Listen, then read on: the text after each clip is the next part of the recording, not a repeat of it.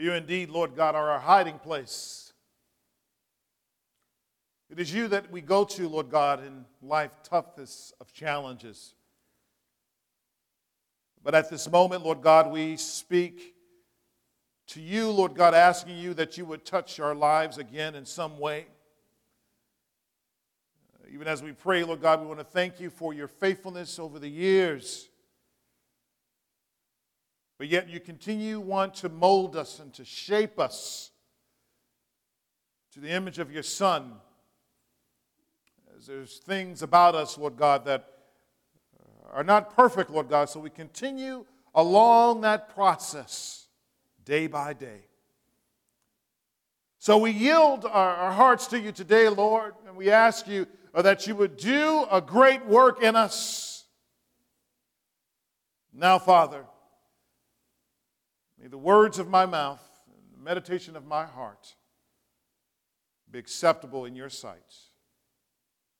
O Lord, my rock and my Redeemer.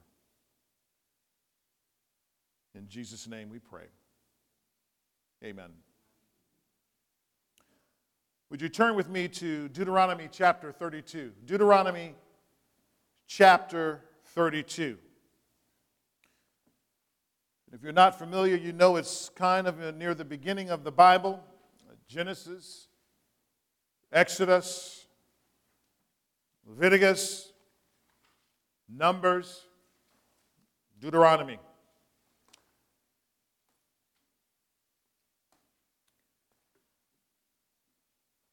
Here in Deuteronomy chapter 32, the children of Israel have finally traversed Egypt. That God had delivered them out of Egypt, and they had journeyed through the wilderness with lots of trouble. In many cases, Israel was unfaithful. In fact, if you recall there at Mount Sinai, that the Israelites, that some of them, they wanted to return back because the journey to them had become so rough, they thought that slavery was better. They thought that slavery with the Egyptians was better than the wilderness in freedom with the Lord. And now that things were winding down, they were now ready to cross the Jordan River over into the Promised Land. They finally made it through. And Moses had a couple of last few words with them as well. Because in Deuteronomy chapter 31, verse 14, in fact, the Lord spoke to Moses. And the passage says, and the Lord, this is Yahweh. Remember, all caps means Yahweh. And Yahweh said to Moses, behold, the days approach when you must die. So God told Moses that even though it is now time, you have dealt with this rebellious people for 40 years, and now you could see the Promised Land from here. God spoke to Moses and said, the days approach when you must die. In fact, look at verse 16. The Lord said to Moses, and Yahweh, said to Moses, behold, you are about to lie down with your fathers, which means you are about to die. So he says it twice, just in case Moses happened to forget what God said the first time. But who can forget words like those? So now it's time for Israel to cross over. God has given the last words to Moses, saying that it's about done with you. And in essence, that they're going to cross over, but you can't go. Imagine that, if you would, that you have worked hard with people 40 years, and now that it's time for victory, you can't cross over.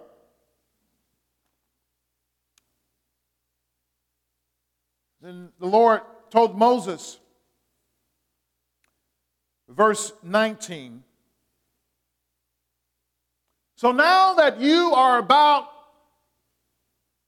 to be with the fathers, verse 19, now therefore, God says to Moses, write this song and teach it to the people of Israel, put it in their mouths, that this song may be a witness for me against the people of Israel. So now what we see here in Deuteronomy chapter 32 is that song. These are the lyrics to a song. In fact, you can just call it a psalm, the Psalm of Moses.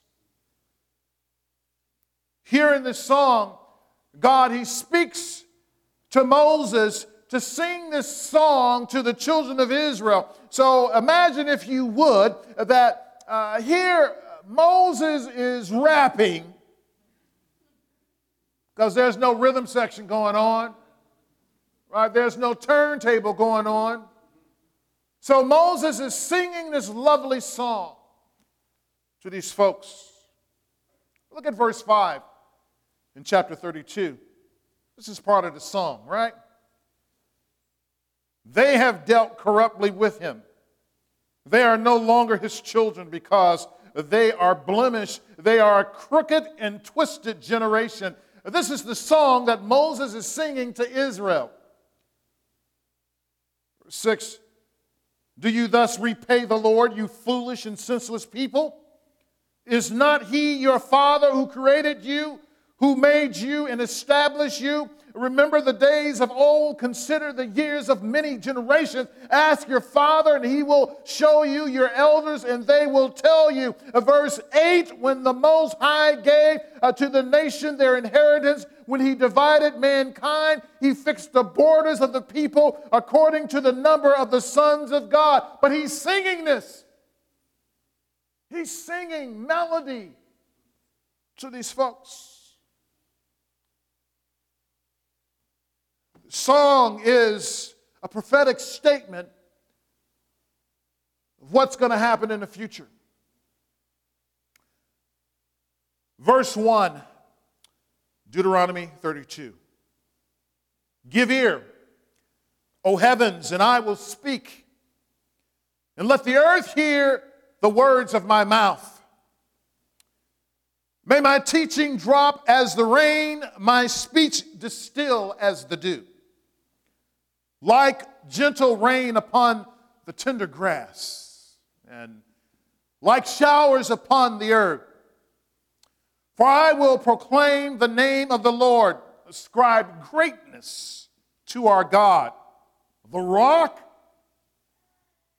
his work is perfect, for all his ways are justice.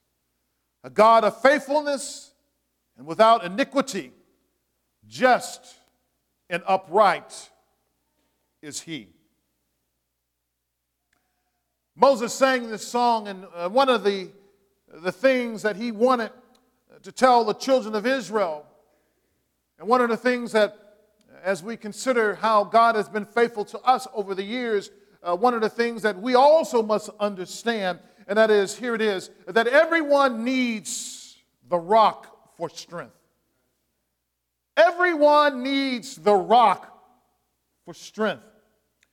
And in fact, here in verse 4, we see that the Lord God is our rock. Can you say amen? This is significant in terms of this relationship between the Lord and the rock. You have Yahweh and the rock. One is the other is the other.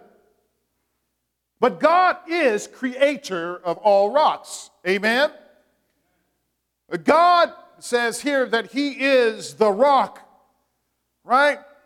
But God, remember that he created all things. Remember, it says in Genesis 1:1, in the beginning, God did what? He created the heavens and the earth, which means that if he created the heavens and the earth, he created all rocks.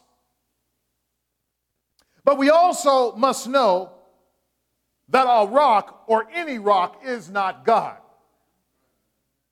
All right? A rock or any rock is not God. The Lord uses this symbolism of what we know to help understand and to relate to God whom we don't fully know yet. He used something that we know of to relate to something that we should know of. And what we know of is a rock, and what we don't know fully of is the rock, is Yahweh. And so God says the rock, he is the rock. The problem for some religious movements is that oftentimes they get confused. You have individuals who are deceived, and they believe that when they see a rock, that God is that rock. Right? You've heard of it. You know some religious movements who will worship a rock. They'll worship a tree because they say that rock is literally God. God is in and through that rock, so therefore I'm going to worship that rock. And that is the deception that occurs, because if there is a creator, and we know that there is a creator, when he creates or makes something, the thing that is made is not the thing that should be worshiped, but the author and the creator of all things is who should be worshiped. So we should never get it twisted. We should never get it turned around. We should not forget who the creator is. Yet creation is in place for our enjoyment and to remind us of the gloriousness and greatness of the Lord whom we serve. So notice by looking at the context of this passage that there are several references to a rock or rocks. We've got to look at that, which may or may not reflect something about the Lord, but it's important for us to see. In verse 4, we've already seen this initial reference, right? Where it talks about the rock. Look at verse 13. The Lord fed the Hebrews honey from the rock. Verse 13, they received oil from the flinty rock. Verse 15, people scoffed, right? They made fun or they didn't like the rock. This is the capital rock, which is another reference for the Lord. Verse 18, people didn't consider the rock in their activities, that is the Lord. Verse 30, neither people realized or accepted the authority or the seriousness of the rock. Man, who wants to stub their toe on a rock? Verse 31, deceived individuals thought they had their own rock, not knowing they had nothing. As a result of much of this rock talk, there are undoubtedly many false and deceptive rocks laying all over the place, causing wreckage and havoc in lives all over this world today because they have confused the Creator with the created. In Numbers chapter 20, verses 10 through 12, Moses heard from God again. And God told Moses, as the children of Israel complained, that here we are again, Moses, in this wilderness, and we don't have anything to drink. We so tired of this, what you going to do about it? So God told Moses, Moses, you're going to provide water for these people, and you're going to speak to this rock, and the rock is going to pour forth its water. So Moses, he decides that he became so mad. Don't you know that sometimes people make you so mad? You know, sometimes people make you so mad. Some people say, make me lose my religion. Make you say things you ain't have any business saying. Make you do things you have no business doing, all because somebody made you mad. So here is Moses.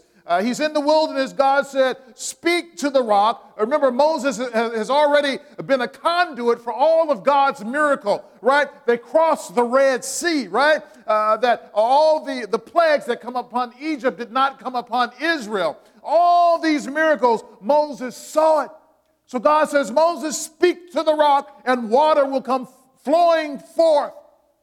Moses gets to the rock. He's so mad. What does he do? He takes the stick, his staff, and he strikes the rock. And guess what happens? The water comes flowing forward. Well, hey, I didn't do exactly what God told me to do, but I went ahead and kind of did it, so I'm okay. Don't we think like that sometimes? You know, I'm not going to be obedient fully to God. I'm just going to follow God this. I know God told me to go this far, but I'm going to only go this far. And if I go this far, God's going to bless me anyway. And then you get enough of your friends with you, and they start agreeing with you. They don't know the Lord, and they talking crazy stuff. And then you say, yeah, you'll be okay. But you see here in Numbers that Moses did that, and God said what? Oh, no. I told you to speak to the rock, and you struck the rock. So what was Moses' punishment? Moshe is the Hebrew. What is Moses' punishment? His discipline for striking the rock. God said, because you did not reverence me, the rock, because you did not reverence me, you will not enter the promised land. Oh yeah, you're still going to take them like right there, and you're going to even see it with your own eyes, but you are not going to enter into the promised land, all because you did not reverence me. See? Never think that just because, again, I will follow God just this much, that that's okay, that God is good with that, because he's not. If God tells you to go all the way, how far should you go with him? All the way with God. So getting back to this idea of this rock, that as believers in Christ, we must always distinguish between the symbol and the Lord. Always distinguish between the symbol, even the cross, right? Even the cross that we've seen many, many times, the cross that's on my business sign, the card, the cross that's in our logo, right? The cross that people have around our necks. We're not even supposed to worship that, amen? The cross is not a good luck charm that you rub or put on your dashboard with the hopes that God is going to give you good luck. It's there only as a reminder, to remind you of whom? Of what Christ has done for us. So in the Old Testament, rocks were respected for what they were. In the ancient world, there was no such thing as dynamite. Then they have the mega trucks or the house-sized earth movers. And the powerful drills that exist today were non-existent. Therefore, when people were confronted with large rocks that were so mammoth, there was nothing they could really do except to go around it, in most cases. There was no exploding the rocks to make way for a sidewalk or an expressway. When people and nations were faced with rocks, they were faced with a formidable presence that was immovable in most instances. But listen what Paul says in 1 Corinthians 15, verse 58. Speaking of the believers, he says, therefore, my beloved brothers, be steadfast, immovable, always abounding in the work of the Lord. So in other words, Paul says that we are to be just like that rock. And we can only be like that rock only if we have Christ working in and through us. We are to be steadfast and immovable. Regardless of what anyone says, we are to be steadfast and immovable. Regardless of what our circumstances are doing right before our eyes, in the faith, we are to be steadfast and immovable. Regardless of what news that you get on your job, you are to be what? Steadfast and immovable. No matter how much you hurt, you are to be what? Steadfast and immovable. You are to be a rock. You are to be just like Jesus Christ. You don't have Jesus, what do you have? Where is your hope? When we don't have the means to move rocks, and as we know, sometimes rocks can be an obstacle in our life. We want them to get out of the way. We'll do anything to move them, but they are so stubborn. They are an impediment to our growth and our progress. Are there any rocks in your life today that have become an obstacle to your growth? What is the one thing that's holding you back? In Matthew chapter 13, verses 5 and 6, Jesus says this: other seeds fell on rocky ground where they did not have much soil.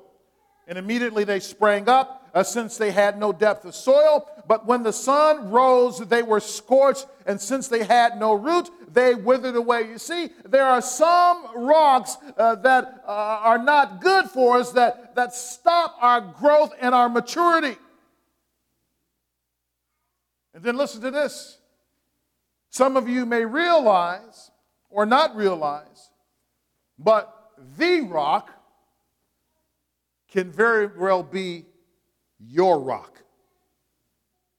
The rock can very well be your rock. That one rock that is in the way. It is Jesus Christ himself. You're wondering, why has this happened to me? Why has this happened? I don't understand why I have no victory. And you see, for you, it is because Jesus Christ has become a rock of offense to you. You haven't yet understood that God calls you to himself. And the more you ignore him, the harder things get. The more you ignore and reject God, things just don't line up right in your life. So as Moses presented this psalm to the Israelites, he warned them about backpedaling, doing the opposite for which they were called. Deuteronomy 32, verses 30 and 31. Ask this question here. How could one have chased 1,000 and two have put 10,000 to flight unless their rock had sold them? Listen to that language. Unless their rock had sold them and the Lord had given them up. Verse 31, for their rock is not as our rock. Our enemies are by themselves. In other words, what he was saying, see, there's a promise in the Old Testament, in the Old Covenant, that says this, that when you walk with the Lord, regardless of how many enemies that you have in front of you, it says one will cause 10,000 or 1,000 to flee.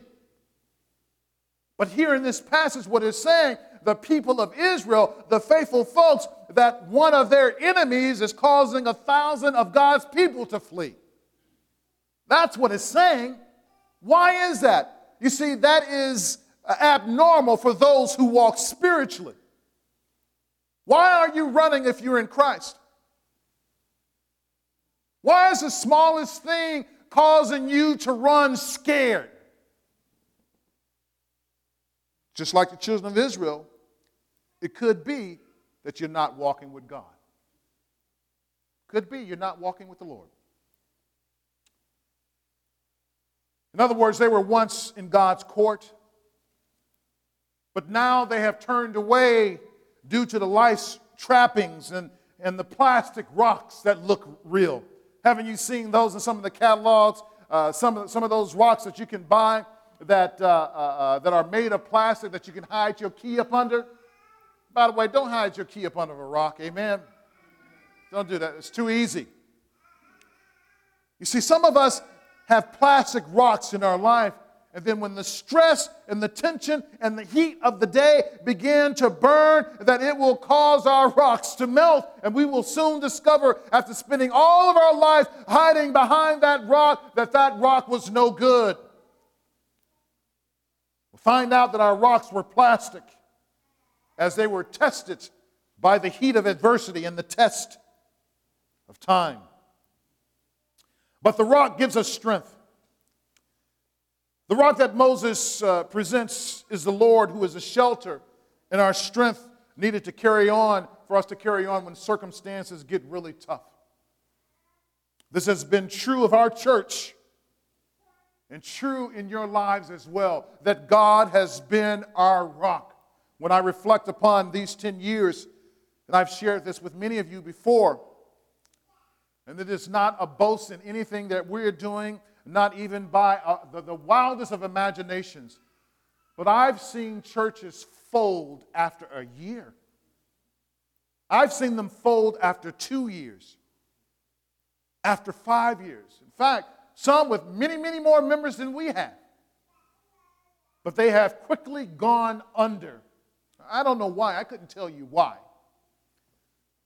But what I can say is that we have a cause to celebrate. We have a cause, a reason to give thanks to the Lord for all that He has done in and through our church and all the lives that He has used us to change in the Chicagoland, and for that matter, all over on the other side of the world. And for that, we can say, thank you, Lord.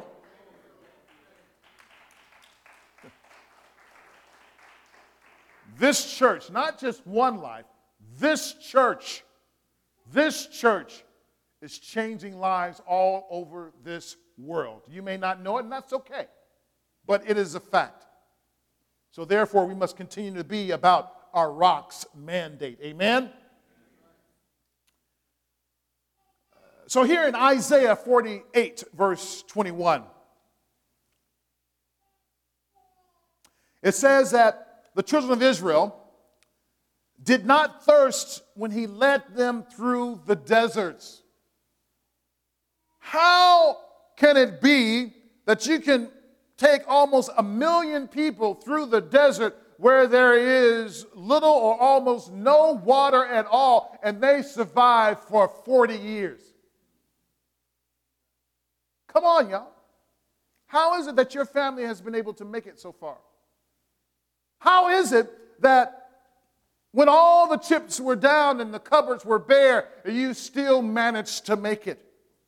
How is it that at those points when you were ready to lose your mind, that you were able to lean upon the rock who was your strength, who supported you? Why is it that you are in places today that others have criticized for you in the past? And it is because during those times of wilderness, during those desert years, have you had desert years in your life?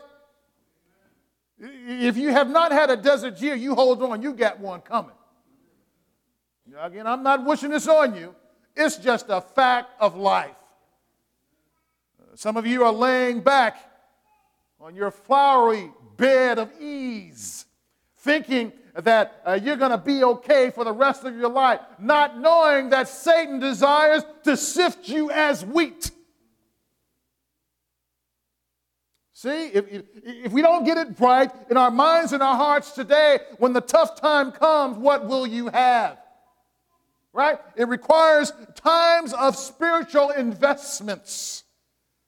Right? You make investments in your bank account, and then when it's time to retire, you have something to withdraw. Amen? Therefore, as you make spiritual investments in your life on a daily basis, when it's time to withdraw, when life gets rough, then you know you can quickly go to the rock, that you can go to Jesus, and that He will be your strength, He will be your fortress, He will be your shield, and God will be your buckler. You have something to withdraw from. But if you don't pray, I'm not talking about these namby-pamby prayers. Oh, Lord, bless my food. Amen. You see, when tough times come, it draws from you, right? Have you learned how to pray yet? Have you learned how to draw from the deep well of spiritual richness that Jesus Christ has ready and waiting for you? Have you learned yet? You see, the time that we begin to make investments is the time when things are going well. You see, when things are not going well, it's hard to make an investment, isn't it? But see, when the jobs are good, when life, and there's a cool breeze coming from outside, you can make that investment. But if there's nothing there, you may hit your head on the rock, and you may be in big trouble. It is in the midst of these troubles that our faith is forged. It is forged ever so purely and ever so resolutely in our hearts and in our thinking. You see, in order to obtain a strong faith, you got to go through something. Say it one more time. In order to obtain a strong faith, you got to go through something. Those who insist that my life is nothing but victory, you don't know the scripture. You don't know what, not what I have said. You don't know what thus says the Lord. God says in order to forge a more sanctified person that you're going to have to go through something in your life. You're like, yeah, right. Okay, turn to James. James chapter 1. James chapter 1. Verse 2. James chapter 1, verse 2. You see it. See it for yourself. Count it all joy, my brothers and sisters, when you meet trials of various kinds. Who wants to do that? For you know that the testing of your faith, you see, when you go through trials, you know that it becomes a testing of your faith. Produces steadfastness. And let steadfastness have its full effect, that you may be perfect and complete, lacking in nothing. So, if you want to have something substantial in your life, God says that you got to go through trials to find. You see, the reason, what is the reason that before they bring medications on the market, that they test them? They want to make sure that they're true and they do all the things they're supposed to do. If you are a believer, a follower of Jesus Christ, the reason that you are tested to find out if you are really in the faith. So if that's the reason why, and then we grow in that testing, then what that says is that we should count it all joy. Not count it joy, and we heard this last time, not count it joy for the fact that this thing that happened to us, no, not that thing, because again, bad things can happen, and that is certainly not good. Isn't that right? But we should count it all joy for what God is going to do in and through us as a result of that situation. That's what Scripture says, that all things work together for good to those who love God, right? And the call according to his purpose. So the intensity of a deep passion of faith in Christ is forged when darkness and uncertainty are eviscerated from our hearts through the power of God's Holy Spirit and the testimony of his faithfulness. A rock can be our protection as it casts a shadow on the individual from the oppressive light of the sun and the desert. The work of the rock. Now, back to Deuteronomy 32, verse 4 says here, the work of the rock is perfect, and his ways are just. I need for us to look at this very quick. The Lord's work being perfect reminds us, if it doesn't remind you, I'm going to remind you now, it reminds us of the sacrifices made on and around the grounds of the tabernacle or of the temple. What? Numbers chapter 6, verse 14. Numbers chapter 6, verse 14. Recall that the sacrifices that they made before the Lord, that they need to be perfect and without blemish. Verse 14, Numbers 6. And he shall bring his gift to the Lord, one male lamb and a year old without blemish for a burnt offering, and one ewe lamb, a year old without blemish as a sin offering, and one ram without blemish as a peace offering. Now, what are you saying? Here it is.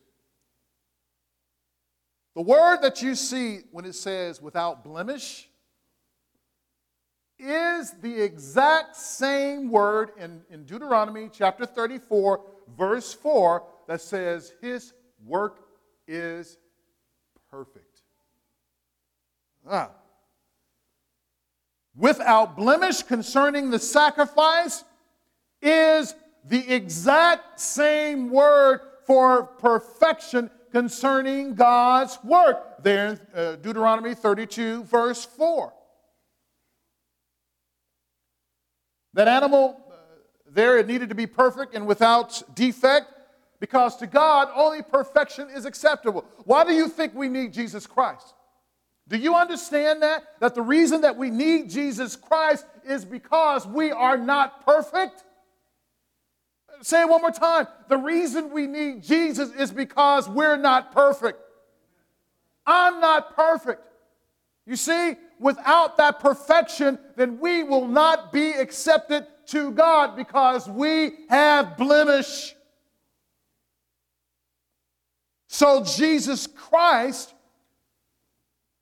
perfects us.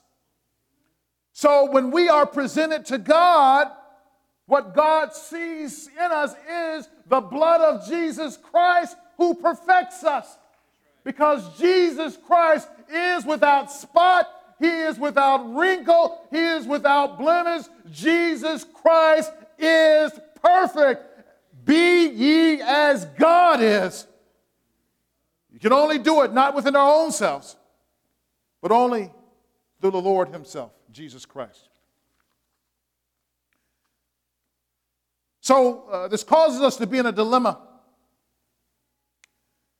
God wants perfection, and he wants to create perfection in us, in our church, but how must he do that perfection? You see, God is not going to go against your will either. If you want to remain a sinner, guess what? God is going to let you remain a sinner. If you reject God, God is not going to say, well, I'm going to make you accept me. You see, that's not what God wants. He wants people who want him. Who wants to be in a relationship with someone who don't want him? Have any of you ever been in a relationship like that before? Been in a relationship with someone who don't even want you?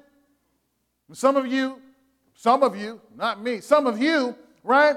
That you do anything that you can. I don't care. You can go ahead and do whatever you want to do, and then I'll be okay with it because I just want to be. No, if you don't love me, then I don't want to be with you. So God does not create that. You don't want to be with him, then you suffer the consequences. It's on you. But here, if we allow God's perfect work in us as individuals, this translates to his perfect work being accomplished in us and through his church. So, the rock's work is perfect. So as God works, right? Remember that sacrifice, as God's sacrifice is perfect, as he is working perfectly, what happens is it automatically glorifies him back. As God works in and through us, what happens? God receives the what? The glory. But we must be willing participants in the process. But what I need to do, I need to stop here because I'm just getting going, to be honest. I really am. I'm just getting going. As a matter of fact, on the next message, I need to go back and cover some things that I did not cover because I'm on the way. I'm on the way in now.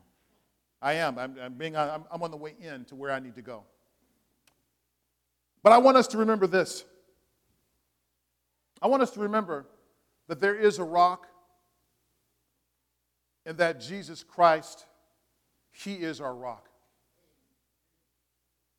And if you don't have a rock, you need to get the rock, not the plastic rocks, not the fake rocks, not the fakery, not those rocks that they can throw at you, you can keep on walking. I'm talking about those rocks, if you get hit by one of them rocks, you out. That's the kind of rock I'm talking about. So I would have you to consider this fact, that Jesus Christ, that he died for your sin, and that his work is perfect, and without him, you're not going to heaven. It's not my words. These are God's words. I want you to consider it. Consider your life. Maybe you have even once walked with the rock, but then you left him. And for you, you need to repent as well. But God has been faithful to us, and he continues to call us to faithfulness as well. Will you commit yourself to the rock today? Let's pray.